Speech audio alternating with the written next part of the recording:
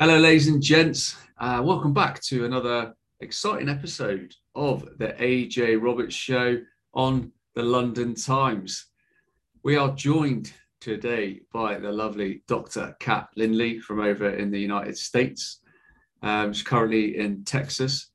Dr. Kat Lindley is a family doctor, has been practicing medicine for 14 years. She's also a mother of five and a member of the school board over there. I'm not going to go into too much detail myself. I'll let Kat explain a lot of that with you as we go through this episode. But I wanted to get Kat on the show today because I'm a big fan of bringing solutions to many problems, as you guys well know. So I try to bring some solutions into every single episode. Now, Kat has worked with patients all over, really, using alternative medicines, which we're going to go deep into, but also the effect that a lot of these mandates are having on children, and as a mother of five, and obviously on the school board as well. Kat will go into more detail on that. So, Kat, welcome to the AJ Roberts Show. It's absolutely delightful to have you here. I love having doctors on the show to share, obviously, a lot of their wisdom and the different expertise that they bring, obviously, onto each episode. So if you wouldn't mind sharing with the listeners and the viewers just a little bit about yourself, your background, just to put a bit of context to it, that would be much appreciated. Well, thank you for having me. So I was actually born in Croatia, former Yugoslavia. I lived there until I was 18 years old. And I left one day before the war started in Croatia and went to live in Italy, eventually came to the States, went to medical school, became a physician, and that's kind of where we're at now. So, when the pandemic was starting last year, it was scary for all of us. I do remember having one of my first patients who had COVID. She came to the clinic and her oxygen levels were really low. And it was really scary because she was talking as if she was fine. She kept on saying, I'm not short of breath, I'm good. Next thing we know, we were sending her to the hospital. She was intubated and actually died a few days later. So I remember coming home to my, family and thinking like, I'm doing this, seeing patients and bringing it home to my kids, what's going to happen to us? And I remember crying. So it was really like scary times for all of us. And then, CDC started saying wear a mask, pretty much wear a spacesuit. And then after we ran out of spacesuits, they're like, okay, wear an N95 mask. We ran out of N95 mask. And they're like, wear surgical mask. We ran out of those. Wear bandana. And then I was like, this just doesn't make sense. And the thing that kind of made me mad last year, early on, is everyone was scared, including physicians' offices, places. And then you had these patients that call and say, well, think I have COVID. They get tested, they're positive. And everyone is saying, well, stay home and then don't go to the hospital until you can breathe. And pretty much, like you feel like you're dying. And so I feel like in general, at that time, I felt like medical community has abandoned patients somewhat. And I understand we're all running scared. So, when we kind of started regrouping, I was like, this just doesn't make sense. We can't abandon them. We have to treat them. And that's when I started reading and getting involved with different physicians who were treating patients early based on data that was coming from different countries, India, Israel, Spain. And it just kind of makes sense not to sit on sidelines and do our job. Yeah, and this has been the key thing for me is as I've been really diving deep into this and having conversations with people like all over the world. And I think that's been a real godsend, really, and really important to have these conversations with physicians in all different countries, because every culture is different. The temperature is different in the northern hemisphere to the southern hemisphere.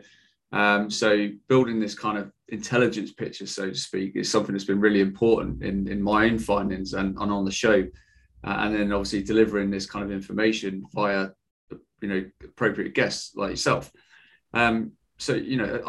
Conversations I've had with people like in India, for example, who at one point was labeled this huge hotbed, for COVID, and the apparent the origin of the Delta variant, as they were saying, because I'm not sure how much you saw of the reports of it in the UK, but they were saying obviously COVID suddenly was rife over there.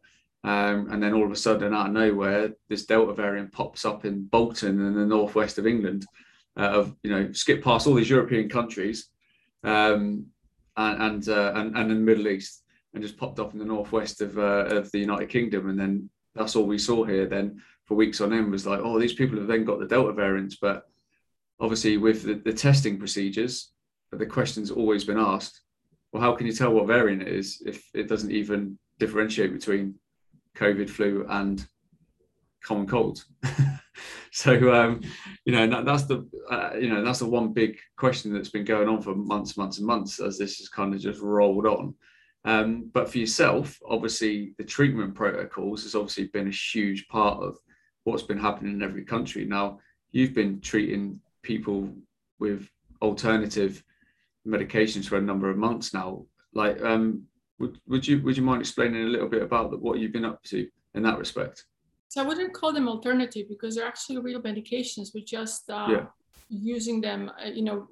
At one point they were used for certain illness, and then we learned it actually can be used for COVID as well. But before we go there, I just want to tell you what is something that everyone can do at home, right? Because we learned right away that low levels of vitamin D make people more at increased risk of getting COVID, or people who are morbidly obese are the ones that struggle with COVID the most. So one of the things all my patients are taking vitamin D, vitamin C, zinc.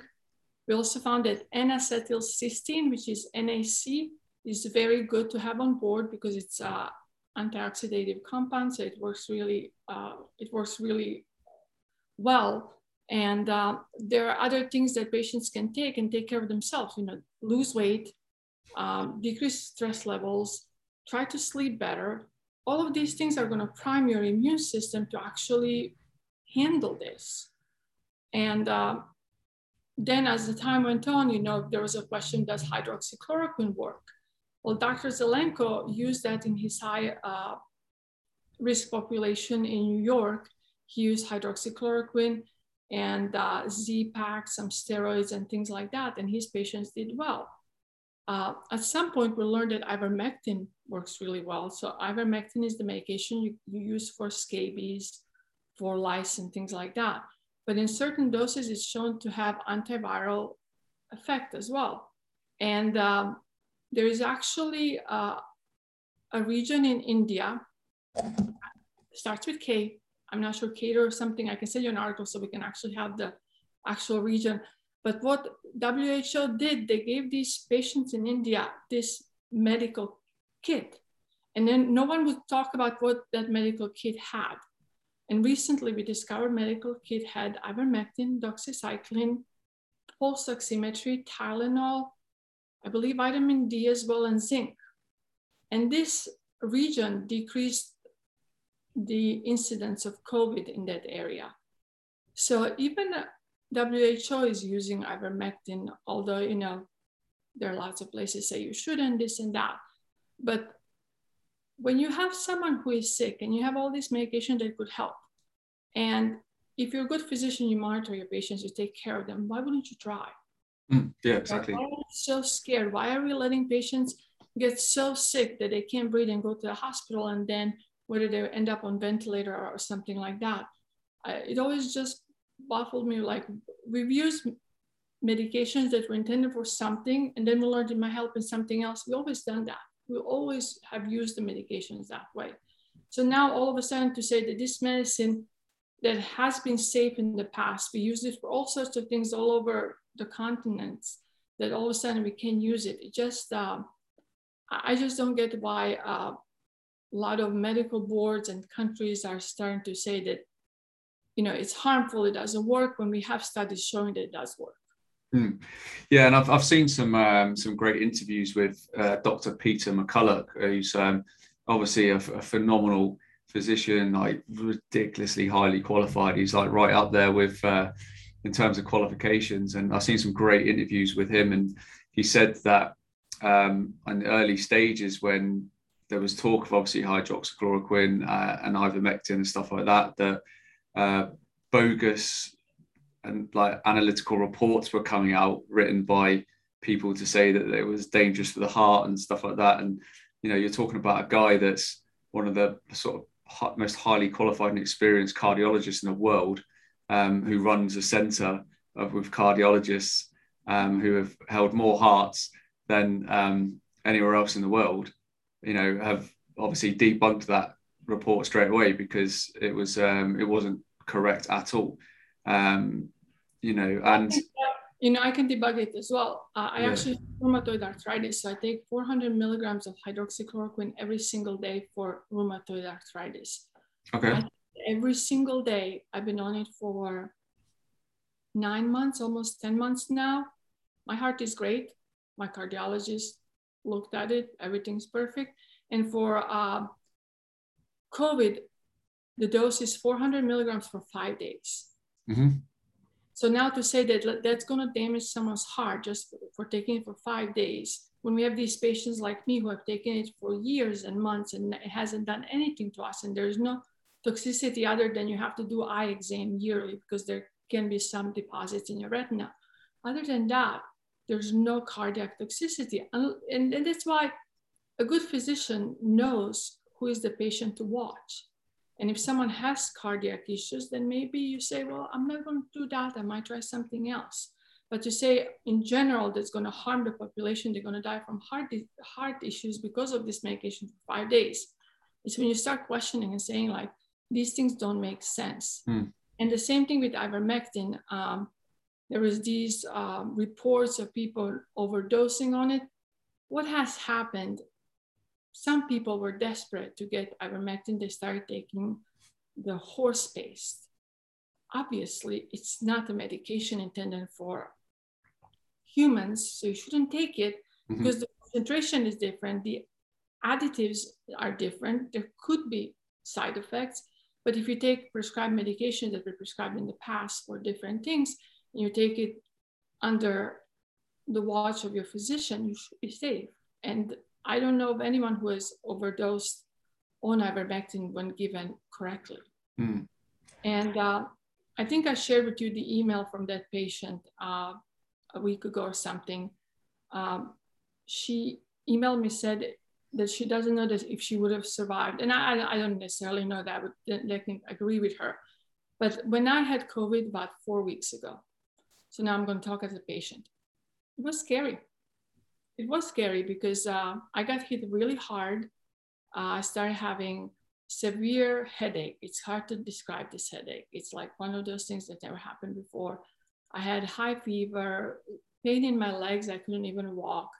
And actually, I qualified for monoclonal antibodies. So within 3 hours, I received monoclonal antibodies.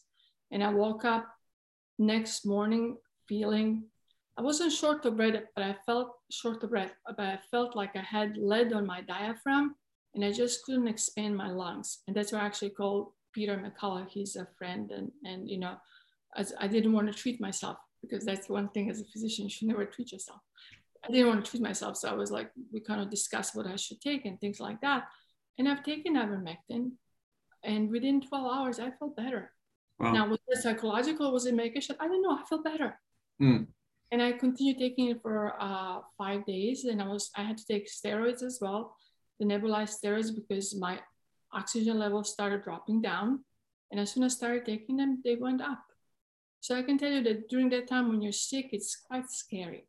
And we have to make sure that as physicians, we are there for our patients. But that's the key though, isn't it? Like that early treatment, and I've heard Peter McCullough say it many times, and obviously you just elaborated on it there, is actually using it in the early stages of treatment. And if it was used in early stages of treatment worldwide, then you wouldn't have people getting to the point where they need ventilation. And those, you know, sort of dangerous last stages of treatment, which that's when your percentage obviously for survival like rapidly decreases, isn't it? Yes, and you know, there's still going to be some patients who might not respond to the treatment, but that's why we do have hospitals and we have treatments in the hospitals that you can try using. But I think the key is to keep them out of the hospital. The key is to treat the patients as early as we can so they don't end up in hospital. And the key is really prevention. And prevention is vitamin D and trying to lose some weight.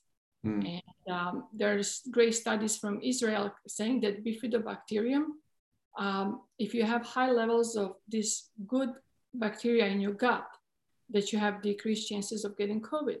So I tell all my patients to drink lots of kefir or kombucha. I hate kombucha, so I like to go with kefir option. But those are things that you can do preemptively so you don't get COVID. Mm-hmm. And then if you do get COVID, the most important thing is contact your doctor. And this is not anything like, I think we need to stop, and we have stopped somewhat, testing everyone. Yes. If you're sick, so when patient calls me, if they're sick and I suspect COVID, that's when I say, come in, we'll do the test, and then we'll decide what we're going to do. If the test is negative or they test for strep, I take care of that. But if it's COVID, then we know what to do. Some patients don't need any special treatment. Some patients just do vitamin D, zinc, bifidobacterium, and things like that. But the most important key is to get to them fast enough and take care of them from the beginning. Mm. So obviously with the people that you've treated so far in this respect, is there, or have you found that a larger proportion of people with the, let's say, the worst symptoms are people that have either comorbidities or are overweight and, are on the more unhealthy spectrum? Yeah, so the hardest patients to treat were the one that had obesity or diabetes or things like that, Mm-hmm. More medical issues. But even those patients, if you got to them early enough, did really well. Mm-hmm. And the key is to be there and support them from the beginning. And an important thing also is to check oxygen levels. So as soon as patient will tell me that they're positive, I would always tell them to go by pulse oximetry so they can keep track of their oxygen level all the time. That also gave them a little bit of reassurance, because if your oxygen stayed up, then we were doing good. But if it was going down, I knew when I would have to tell them, go to the emergency room or go to the hospital or something. And also here in US, I don't know how, if you guys can get this in UK as much, these monoclonal antibodies work really well. I had few patients who said they didn't feel good after getting them, but I would say majority of my patients that received them said they felt better right away. It felt like the antibodies kind of helped their immune system kick in, so they were able to handle the disease better. Yeah, absolutely. I mean, I know things like ivermectin, hydroxychloroquine over here is proving quite difficult. And I know same in Australia. I use our three countries as reference because obviously I think we're seeing the between us three, we're seeing like the most ridiculous procedures and restrictions and medical freedoms being taken away coming. And you look at countries like Australia, for example. I know in Victoria, New South Wales, I'm not sure if it's the same as Queensland and Western Australia, but doctors have been told if you're caught prescribing ivermectin, you're looking at instantly 6 months prison time for a drug that won a Nobel Prize and has been proven across multiple studies to work, which clearly shows you what the agenda is. Like, there's no two ways about it. I don't think you can really question that. But that's the sincere problem that countries like Australia are facing. But I mean, I think if you take those tyrannical leaders out of the equation, they'd be in a much better place. I think obviously the mandate and the policies that are being driven, which is from big pharma, is the key issue. It's not, you can't deny the fact that, because it's working exactly as it should do with you and what you're doing with your patients. You can clearly see that. And in other countries around the world, so India has been using it like en masse, haven't they? Brazil using it en masse, I believe. Is Argentina been using it in quite large doses as well? Yeah, I believe so. But the most important thing is, like, let's say you guys are not, I believe you have to have like a special license to prescribe ivermectin in the UK. Yeah. There are other things you can do though. Like we do know that if you give them inhaled steroid, it really helps a lot. Vitamin D. I think it's important, all of your listeners actually go to their doctor and say, check my vitamin D level. If it's less than 50 nanograms, I believe it is. I forgot. You're going to have to like see what scales you guys use. We use differently. But for us, if it's less than 50, it should be about 50 for your immune system to work really well. And then they can use some antibiotics if patients get secondary infections. There are certain things that we can still do. But I agree with you. It's important to really look at facts. I'm a little bit tired of people interpreting data for me. Most physicians, scientists, we've taken a lot of science classes, and just give us the data. We can interpret it with you. What I've found is that some articles write a conclusion before they actually interpret their data. And those are the ones that they had to retract from different journals saying, oh, the data wasn't really sure, or we used the data from a company that kind of maybe lied to us. So to establish protocols based on fraudulent data is hurting everyone. Each and every one of us wants to help person next to us, right? I don't want anyone around me to get sick. So when my kids and I got sick, we stayed home. We took care of our problems, and we all got healthy and went back. I took care of my patients from home. They knew I was sick. It wasn't a big deal. I think we all have common sense, and we all want to get over this so we can get back to our normal reality, because this is not normal. No, absolutely. It's not normal to have children wear a mask, or to mandate young children to be vaccinated when the risk of this disease is so low. And I don't know if you remember this, but last year there was a study in Germany that people don't talk about anymore. But it showed that, so in Germany, the kids stayed in school for a while. It showed that actually kids protected the teachers, because the kids had some herd immunity and stuff like that. It showed that they actually were protected from their own immunity to the teachers around them. So I'm not saying that everyone should get the disease, but now that I have had it, I feel great because I checked my antibodies, they're really high. And there's a recent study from Israel that shows that people who had COVID have great protection even a year later. And this is another thing that really, really annoys me. They've started changing definitions of what immunity is, herd immunity, what your innate immunity is.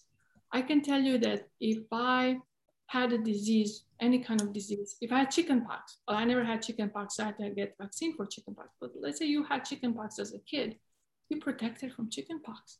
You're not going to have chickenpox anymore, right? Yeah. So we used to have like chickenpox parties as a kid, wasn't it? I had before. Yes, and I'm not saying we should have COVID parties because some people get very, very sick with it. But I'm just saying that you might not get, at least you won't get fined for that if we're actually having a COVID party. Well, you should recognize the immunity. That's what I'm saying. Yeah. If you have COVID, you should recognize that someone has had COVID and that their body knows what to do. How many centuries have we survived, right, as humans? And our bodies have adapted to all of these diseases. It's adapting to COVID as well. And we will keep on adapting. So I think we just need to get our policymakers to start understanding that, Yeah. And the problem is as well, is this is a deep problem. And I had Karen Kingston on explained about this, who used to work for Pfizer a few years back, and she's a bioanalyst. I don't know if you've seen any of her stuff, but she's been on like Stu Peters' show and that a few times. And she brought some slides on, and she actually showed obviously what's in the vaccines and stuff, which was very alarming. However, she also explained that in quite a lot of detail, like why pretty much everybody who's already had COVID, who then gets like, I want to say just coerced, but literally gets told like to still have the vaccine from their doctors or physicians, hospitals, whatever, get actually really ill from it because they've already had the disease, they've built up that immunity to it, and then obviously the jabs then making them like extremely ill afterwards. When we talk about things that annoy you, that's one thing I think is horrendous when you've got trained or so-called qualified trained physicians and that actively telling people that they still need to go and get the jab even if they've had COVID like a month ago, in your case, for example, because that's quite common over here. And I see people all the time saying it, on social media in Australia. It's hard to not judge, but it's kind of like this big push to try and get anybody and everybody obviously vaccinated, whether you've had COVID or not. And that's what we seem to have forgot exactly that that immunity type thing. So you talk about herd immunity in the definition's changed quite recently, hasn't it? And doctors, like a few months back, were all saying, you only need to get like 60% or whatever, like herd immunity. Now you've got people like Dan Andrews of Victoria in Australia saying it's got to be 80%. You've got other places saying it needs to be 97%. And it's just crazy. And you get the asked him, like, we're pulling that out. No, I was just saying, like, I would like to know where they're pulling those numbers out, which rabbit hat, because they keep on changing this goal, and it's like, what is the point? Like, do you really want the population to be locked down forever? And for me, the hardest thing about mandates is I grew up in a communist country. Yeah. I grew up as a Catholic, and I was never allowed to say that I go to church, because if I did, my parents would get punished for that. So to mandate things that we all have to do and no one can question anything, you can, even as a physician, if you say something against this or against that, depends where you live, you can lose your license, you can end up in jail. Or when can we stop like asking questions? And when have we accepted that as a norm? I can tell you that most politicians are lawyers, not many of them are physicians. So for them to make decisions based on things that just are not reality, it's like masking children. How much good has that really done? What I can tell you for sure is they've done studies that IQ has dropped this year. That also, how many children actually have killed themselves, even here in the United States, because they are depressed? How many are suicidal and we have to watch them? How many are on depression medications? I don't know about your kids, but my youngest one, he has a speech delay. So he needs to see your mouth and facial expressions to really understand what's going on. Yep. You wearing a mask and him wearing a mask. How much delay have we done and damage to our kids because of some of these mandates that don't make sense? And instead of going forward and learning, we keep on going backwards. And I think I just read yesterday that New Zealand, how they had a complete lockdown, their prime minister just realized that didn't work. So they're not going to have a lockdown. Well, I could have told that after a month, it's not going to work. But you touched on it just there. This is the problem. You've got politicians making decisions based on like health issues, when they're like, they say that they're taking advice from like these groups, for example, but where we've got the scientific group here in the UK, for example, a SAGE group made up of about 20 individuals. You've got one that's from a communist party that would literally love to see people walking around in masks for the rest of their life. And she pretty much said that on TV. I'm surprised if she doesn't go to bed with a mask on, or showers in it. You then got, I think it's about 14 or 15 of these members are all heavily invested in the pharmaceutical companies. And these people are advising the government and telling the government what to do, or the government are saying that's what they're leaning in on.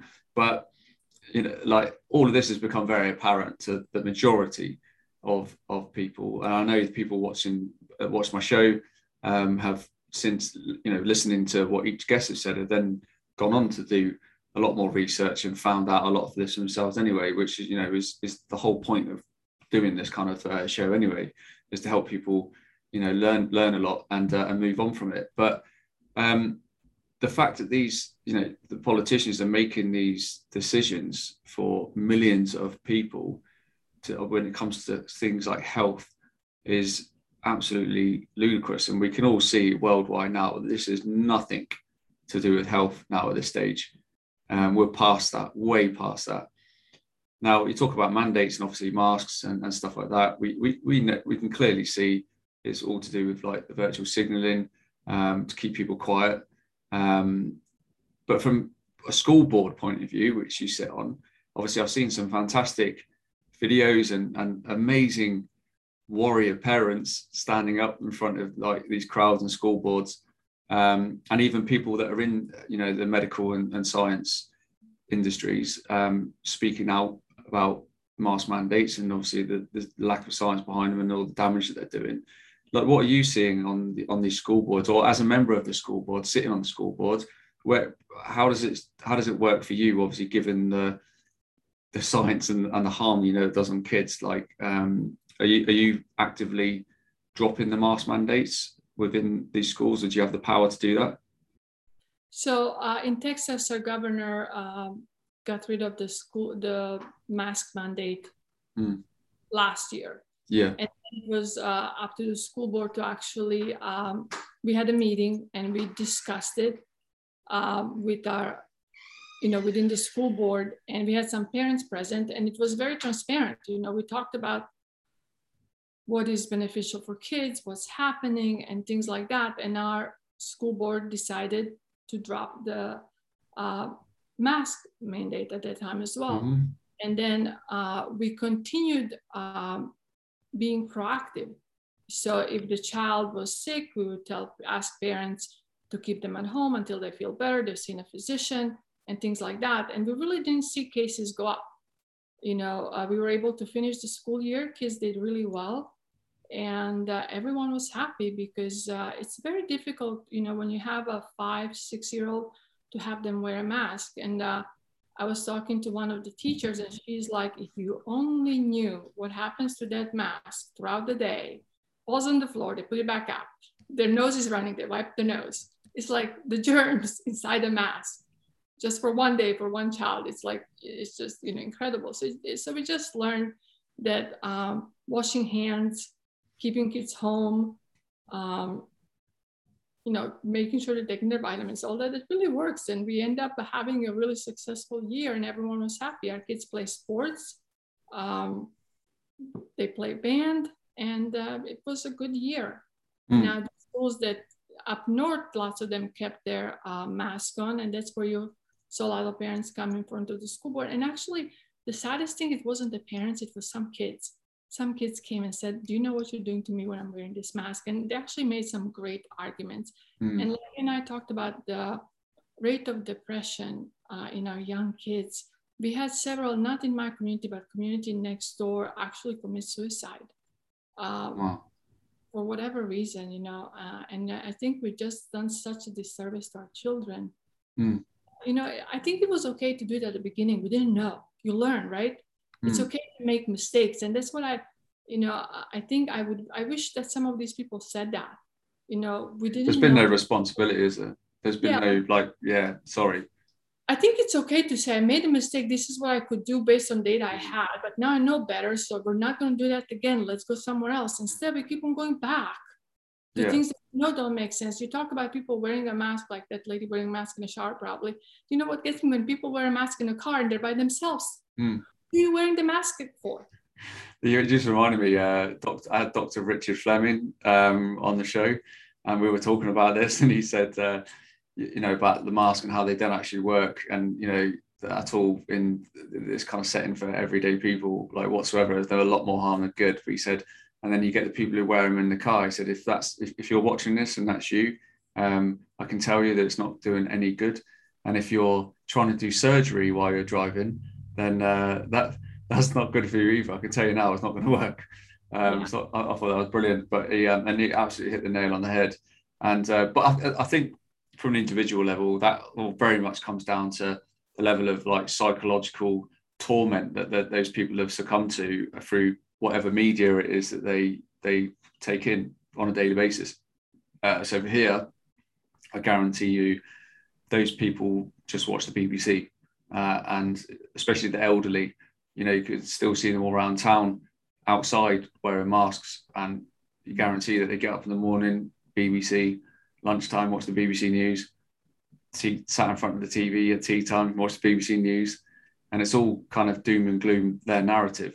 And, the only people really in their circle would be their immediate family, and you don't know what their views or experiences are either. So, again, it all comes down to that, like, what kind of questions are you asking yourself? Like some people do feel more comfortable wearing a mask, and that's okay. It's totally fine. Absolutely. Mask, go ahead. But I think mandating everyone else wearing a mask is just a little too much, because, I think what we should ask people to be responsible, personal responsibility. You're sick, you stay home, go see a doctor and decide if you need to be treated for whatever. But if you're healthy and can contribute to society, go do your job, go earn the money so you can pay for your family. Making us all be bound to the government, get money from the government, things like that. That's socialism and communism. That's how they get you. They're like, if you do this little thing for me, I'll give you this. If you do this little thing for me, I'll give you that. I think it's important for people to, life, liberty, and pursuit of happiness. American, the Declaration of Independence. For people like me who actually have come here to live the American dream, that means a lot. Me to see this country go to something that I ran away from hurts my heart. Yeah, I bet it does. Yeah. And I think our politicians should realize that we are good people. We're going to do what's best for everyone else and for ourselves and our families, but we're not idiots. We can see what's happening, and we just need to. There's no normal anymore. We'll never go back to normal. People say, let's go back to normal. There's no normal anymore. We're never going to. I think we just have to learn to live with what we have and demand more of others. We elected them, and we should be allowed to de-elect them, or whatever the word should be. But with the way elections are going in most countries, how many people are confident that our votes matter? I'm not confident in any of our votes matter anywhere. And, I was just in Europe about a month ago, and even in England, you guys live better life than we do. At least I wasn't watching TV, so maybe that's why. And then I was in Croatia, and Croatians really live a good life because they go sit outside with their families and friends and talk about things. So watching TV. Then I came home Monday. By Tuesday, I was a nervous wreck. I was like, I can't handle this. I can't sleep. Because like you said, it's media overload. And they're telling you things that are not true. Yeah. Because if you go outside your door, you're like, that's not true what they're saying. This didn't happen. Or like, when I was in England, the reason I loved going there, I wanted to see what you guys are doing. I was like, are England people like really as crazy as they make them sound? English people, like, are you guys all like, you guys are not, you're like us, you're outside. I went to the Buckingham Palace, and I went on that London Eye behind you and stuff like that. And people are normal, happy, living their life. That's what we want. We all just want to live a happy, normal life so we can have a future for our children. And I think I'm hoping that our politicians, well, there's no hope there. But I was going to say, like, I wish they would realize that most people will do the right thing. They just need to let us live our life. To be honest, and I think it is the same for our government here as well, and other governments around the world that are very much part of this this agenda. I'm pretty sure that they all know that. They all know that the people are great, loving people. But I think when there's huge sums of financial incentive involved, and I think clearly a lot of these politicians are literally being grabbed by the coolies at the minute. They're just in a dark place, and it's all about sort of like how long can it be dragged out. Otherwise they wouldn't be trying to bring in the things they're bringing in. And you clearly see people like Dan Andrews of Victoria is completely sold out to China, like absolutely. And I don't know if you saw his interview the other day. He said that as of the 15th of October, if you haven't had at least like one dose of vaccination, you won't be allowed to work. And the reporter asked, well, what about the people that haven't had it or won't have it? And he said, it's simple, they won't work. So, and that's what we're seeing in Australia. And I keep saying to people in the UK, like, please pay attention to what's happening in Australia, because it is horrendous. I think Australia is a test run. If you ask. I think Australia, since it's kind of an island, and I believe they're not allowed to have guns or whatever. I think it's a test run to see how much they can push, because I don't know if this is true or not, but I've read reports that they have quarantine camps or something like that. Yeah, they've already started building them in Australia. Yeah, they're creating a two-tier society, vaccine and unvaxxed. It's like, What about people who really can't get the vaccine for whatever reason? They really have an anaphylactic reaction to it. And it's like, well, all the people, like my wife, for example, who had bad reactions to the first one. She had it back all the way back in January, when didn't know nowhere near as much as what we know now, and had bad reactions to it. Like, you know, there's tens of thousands of people like that throughout the UK that, you know, had a terrible reaction to the first one. Like, why would they want to rush out and get a second one? Yeah, it's just like, I feel like we collectively have lost our minds. And you know, my favorite recent interview was it wasn't an interview, it was actually a hearing in Senate.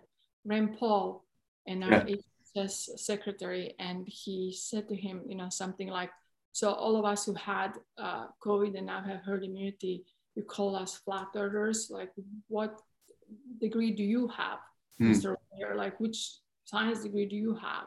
And then he's like, well, we're looking at data and our physicians from here and here and here. I'm like, yeah, they're not really looking at the data, because it's just that though, and that's the problem. You get all these politicians, or when people are sat in front of the Senate and stuff like that, you see straight away they just slopey shoulder it onto, oh, we get our information from our physicians, and this is this. Like, they just hide behind it, and you see exactly the same in articles and newspapers and stuff like that. Oh, top science expert warns against X, Y, and Z. We're like, well, who is this expert? They never mention anybody by names either. It's always like top science expert. We talk about Dr. McCullough, you know, he's a renowned cardiologist who had published a lot of articles before this whole thing started, just to kind of not put him on to the side and say, well, he's a crazy guy, just because he does something and he's seeing results with it. You know, who gives them, you know, there's some medical boards and stuff, they say if you provide misinformation, you can lose your license, something. And then the question is, what is the misinformation? Like, why have we become so indoctrinated? You know, the only thing that I need to remember is the Bible, because I'm a Christian and I believe in God, but like everything else, like, which doctrine would you like me to know? And it's like, that's like Marxism. You look at Marxist book there, those doctrine, you know, that's something you have to memorize when you are living in those type of countries. And it's just hard to believe we have given up so many freedoms and we keep on giving them up. And, you know, what is the end point? You know, when are we going to say, I want to leave this place a better place for my kids? Right now, it's not a great place for my kids. You know, how much more freedom are we going to give up, and what are they going to learn? It's normal. You know, I think people just need, it's unfortunately going to come down to the point when somebody in their family drops, for them to actually wake up and actually see, well, actually something's going on here, what is it? And because at the minute, not a lot of these people's lives aren't actually being affected too much. So here in the UK, you know, people are at work, people are going out to the pubs and the cafes and stuff like that. I mean, even though these experts like did all their little graphs and modeling on TV and said, oh, when the kids go back to school, it's all going to shoot right up. You know, that was debunked very quickly because the case haven't gone up at all. But they're already trying to, you know, really try and bring this COVID passport in, you know, for stadiums and nightclubs and like where there's large gatherings. But as soon as people allow that, it will then be pubs, it will be restaurants, and it will be shops, supermarkets, and anywhere else where there's more than 20 people. And then after that, it will be school, it will be everything, you know. And this is what people really need to get a grip of. Like, just because it's not affecting you in your life right now, it will absolutely, like, you will give up everything, like, and will like it, as the old 2030 agenda says. You know, my favorite thing is I was just in Rome, and they had some kind of outdoor little food tasting and wine tasting, and it had a little barricade, but it's all in the open, and you have to have a green pass, which means you're vaccinated or whatever, to go to that little barricade. And right next to them, I'm like, right here, you know, I walk without a green pass, without a mask on. They have to have a mask on, and there's nothing separating us. It's air. So they're protected in a little bubble with a green pass, while normal people just walk by and do their own thing. And like you said, like right now it's happening in this little space, but also it's going to be this big space. And you know, in New York, they say you can go to certain restaurants if you don't have the vaccine and things like that. And, there's no science behind it at all. None.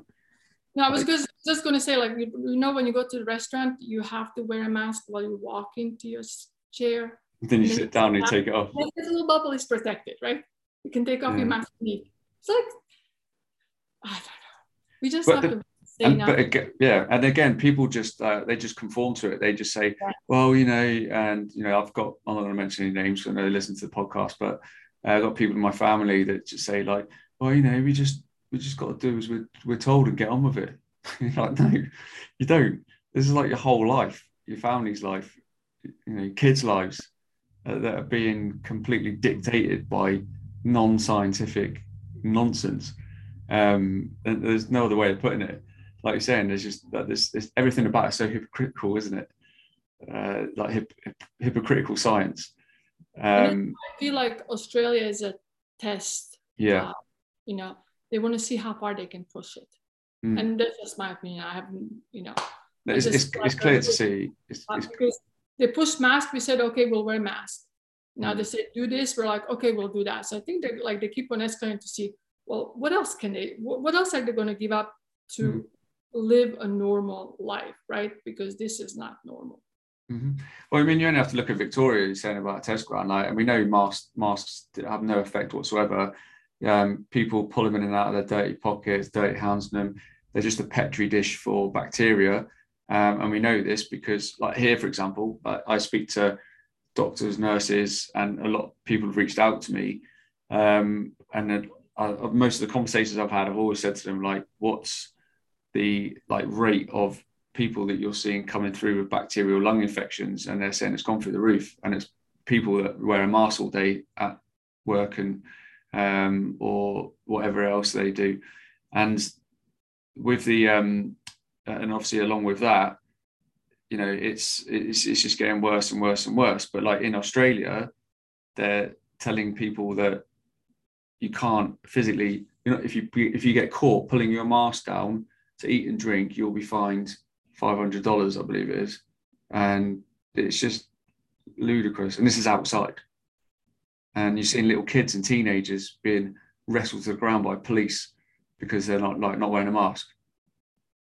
I know there was a photo done somewhere, some officials, there were 5 of them standing in front of 5 or 6 young kids. It looked like maybe 7, 8-year-olds.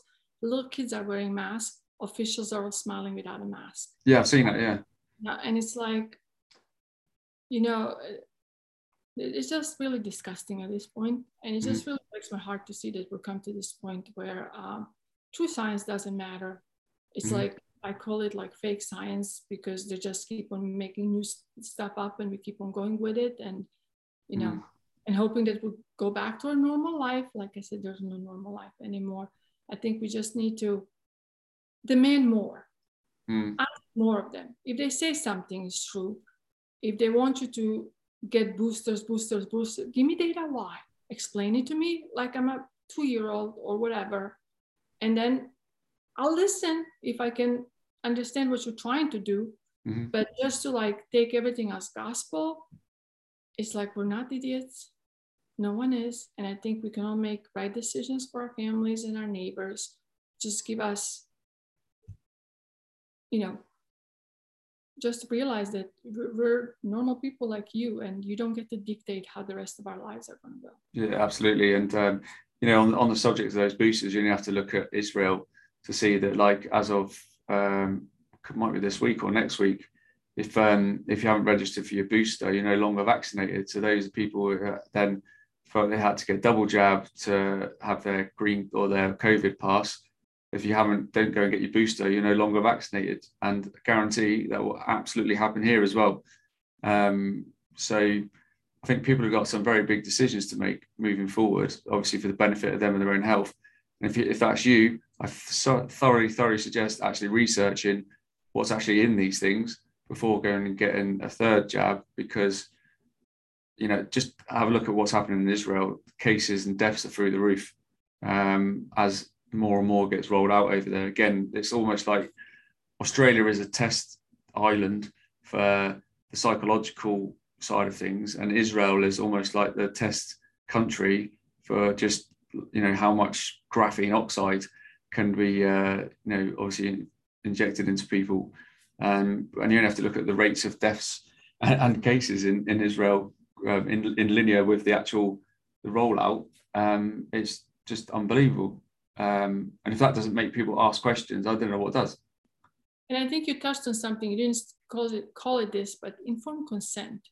Yes. If you're asking someone to do something, inform them what their risks and benefits are, and patient can decide. Some people are high risk and they prefer to get the vaccine. That's okay. Inform them what is happening, and everyone can make their decision in the right way. Initially, I don't know if you know this, like vaccines didn't have any kind of, the paper inside the box was blank. Now it has some things inside it. But to demand things and say it's for the best of everyone else because we're under a pandemic and we're all going to die. But when you look at the actual mortality rates, in some age groups is like the flu, and we haven't really, some people die from the flu and some people have died from COVID, too many. But it doesn't mean that like the whole planet has lost all the rights we've ever had. And now we're going to have a select group of people who don't really have degrees in science to make decisions for us based on whatever data. It just doesn't make sense. And I think like we the people should just demand more. You want me to do something? Sure, I'll do it, but tell me why. Mm-hmm. And then I'll decide if that's the best course of action. We always do it that way. Why can't we do it now? People talk about Nuremberg Code. One of the things that came out of it is informed consent. Yes. Yeah. So tell me what you want me to do, but inform me why I'm doing something. And then also, there is new medication on the market that's coming out. I'll be happy to use it. Show me data is working great. I have no issues. Like if someone told me that giving patients honey is what's going to cure them from COVID, I would give them honey.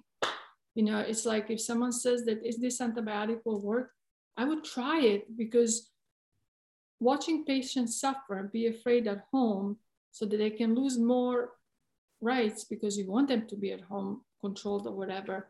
It's not why I went into medicine. I went into medicine to help people, and physicians like Dr. McCullough and others, Dr. Zelenko, and normal physicians all over the world, we just want to help people. Yeah, 100%. Medicine A is going to work, I'll give medicine A. But give us a choice. Let me and my patient decide what's best for them, and not mandating and falsifying data to say, oh, you're going to kill them. Well, hydroxychloroquine hasn't killed me yet, and I've been on it every single day. So. No, I totally get you. And what we need more and more Dr. Kat Lindleys and Peter McCulloughs all around the world. I know they're out there. And I think we're very much coming to a point now, and I think definitely in the UK, because we're seeing the bad doctors starting to be served with, with notice of liabilities now. A so-called Dr. Hillary, who's on TV quite a lot, spouting off a load of lies after lies after lies. Had a large contingent of people outside his house at the weekend, and served him the weekend, which is quite pleasing on the eye, to be honest, and it's a sign of good things to come. But we are going to get to a stage, and it is moving in that direction quite quickly, that if doctors, nurses, scientists, physicians have been complicit in crimes against humanity in any shape or form, they are going to get found out very soon, because it's really is starting to move in that direction. I think we're only weeks away before it really starts hitting people, and I would not want to be in the medical services and that and be around those type of people, because nobody's going to save you. Like, again, it's going to be another classic reminiscence of the Nuremberg trials in the 1940s. And I know people like Rona and that are very much trying to bring these trials through international criminal courts to fruition right now. I think, I would say that most physician, nurses, other healthcare workers, they're trying to do their job best they can within the confines that are in. Yeah. there are days when I worry about what's happening, and if I say something, am I going to get censored? Am I going to get written up by, boards, or because other physicians have? We're all trying to do the best thing for our patients. And I think we have approached this disease in a wrong way. I think what we should have done from the beginning is what some physicians have done. They said, let's try this, let's see if it works. If it works, let's keep on going. If you learn something else, let's add that. Because with this disease, we're all kind of like step back and said, oh, we don't know what to do, let's have them go to the hospital, and then the whole mess started. We should have just kind of went right in and treated patients, taking care of them. If we did that, this would have been gone within 6 months. We would still have it, but it would be controlled. It would be like any other virus that we have. Instead, we have let this virus control the world and take away many of our rights. And unless people just start saying, enough is enough, if you want me to do something, tell me why, explain to me why, I'll do it. We have to stop like listening to select group of people mandate how our lives are going to go. And I think it just goes down back to mandates. And I'm not saying talking about vaccines, masks, or any kind of mandate. When you mandate someone to do something for the best of the world, it's like, when have everyone's life taken away your individual right? We're all individuals and we're all going to do the right thing, but let us make the decision. You want your kids to grow up in a safe world. You're going to do everything you can to make the world around them safe. So we need to start asking politicians to see us as people, not numbers. I think they see us as numbers right now, and we don't matter. Yeah, no, I totally agree. And on that subject of responsibility, I think a lot of people need to take a bit more responsibility now and look towards potentially what can happen in the future, and start asking yourself questions like, where do you see things in your own country potentially going? And if so, what can you learn now? What can you adopt now to make sure that you and your family are in the best place possible, but in line with your actual community? Because again, it's all going to come down to a community level, like problems for everybody. The same, it's going to be the same whether, no matter what your medical status is. That's what is going to come to that point.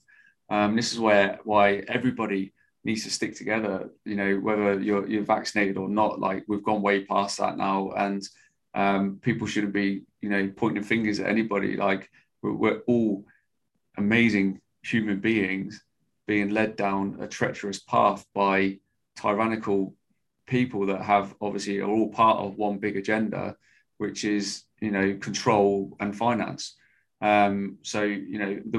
We need everybody and everyone worldwide to understand that and stick together, because they cannot crush the many. The bigger we are, like, the harder it is to control, like, by far. They just won't be able to do it.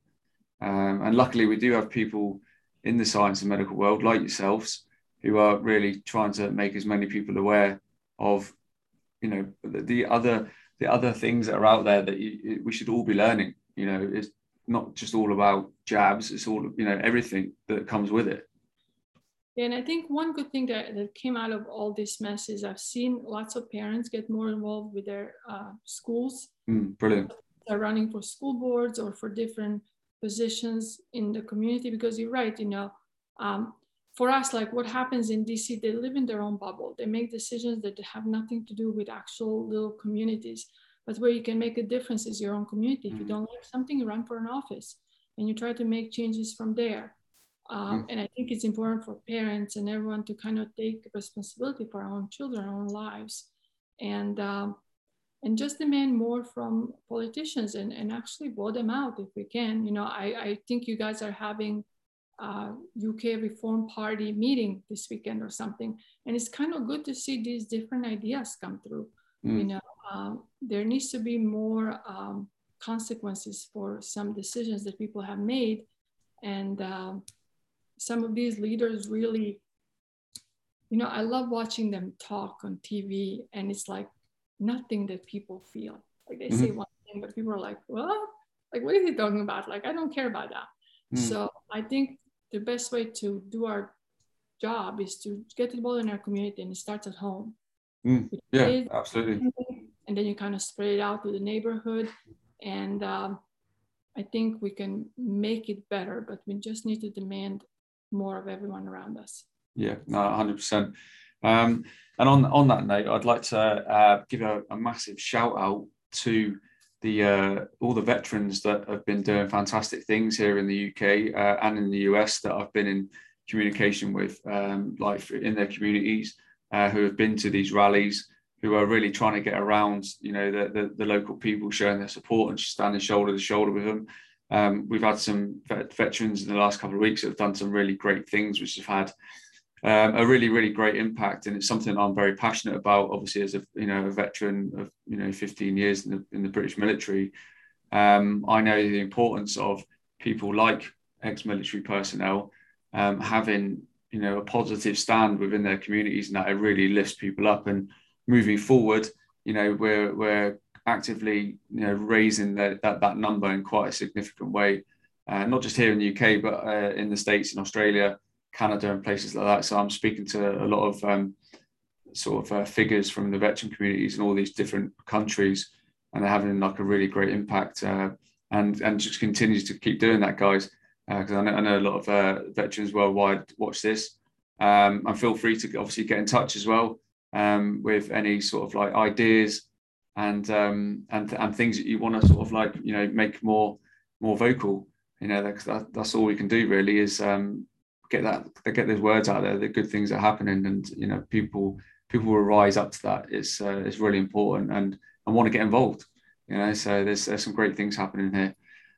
Kat, where can people find you if they want to reach out? So I have a website I kind of created, and it's my idea is, if we just start thinking again and using our God-given brains, I think we can do a lot more for each other. And the website is katlindley.com.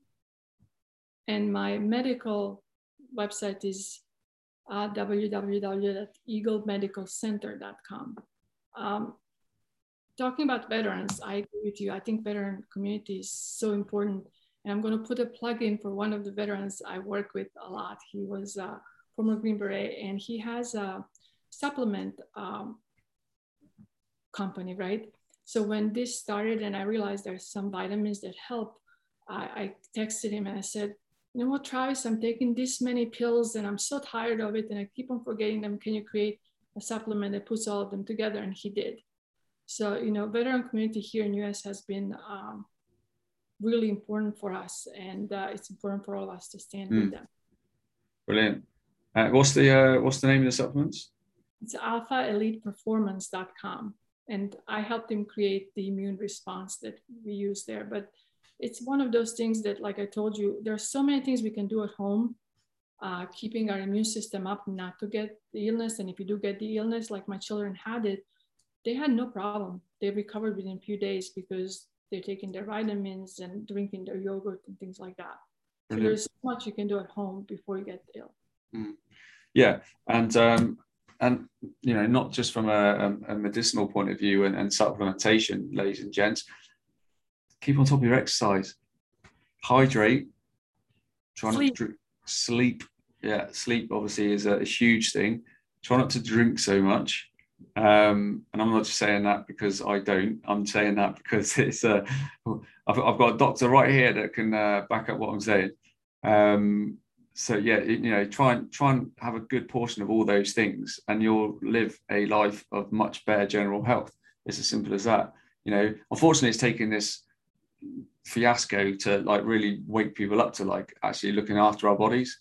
And that's why, America, UK, and Australia, like three of the most obese countries in the world, are seeing such severe problems and always have such a strain on our national health systems, is because of like all these problems that are, linked to obesity and poor lifestyles.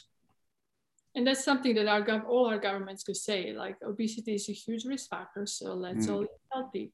or vitamin D levels are very important. Let's take our vitamin D. There's certain things that we can all do and agree with. And, you know, those are little steps, but they make a huge difference. Mm. Well, I like the Canadian health minister said that vitamin D is bad for you. Yeah. Yeah, as he was shaking all the cash in his pocket. Awesome. Kat, thank you for joining us today on the AJ Roberts Show. You know, it's a real pleasure. I know you've got like a lot on, you're doing some great things over there, and I will catch up with you over the next couple of weeks moving forward. Guys and girls, if you haven't already done so, please make sure you subscribe to the AJ Roberts Show YouTube channel, also on Rumble. Okay, it's just AJ Roberts Show, one word. And if you're on Facebook, obviously make sure you like the page as well. That's always my only fee, is that if you like and enjoy these episodes, you know, it's given you something new to learn, it's made you smile, it's made you laugh, or if it made you cry. All right.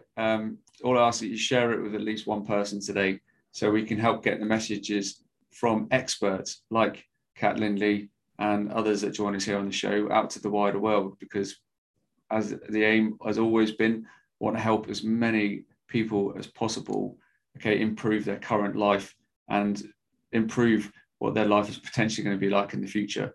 Okay, that's the main aim, in the most healthy way possible. All right. Enjoy the rest of your day, ladies and gents, and please look forward to another fantastic episode of the AJ Roberts Show of the London Times later this week. Thanks again for joining us, Kat. Thank you. And take care, guys, and I'll see you again soon.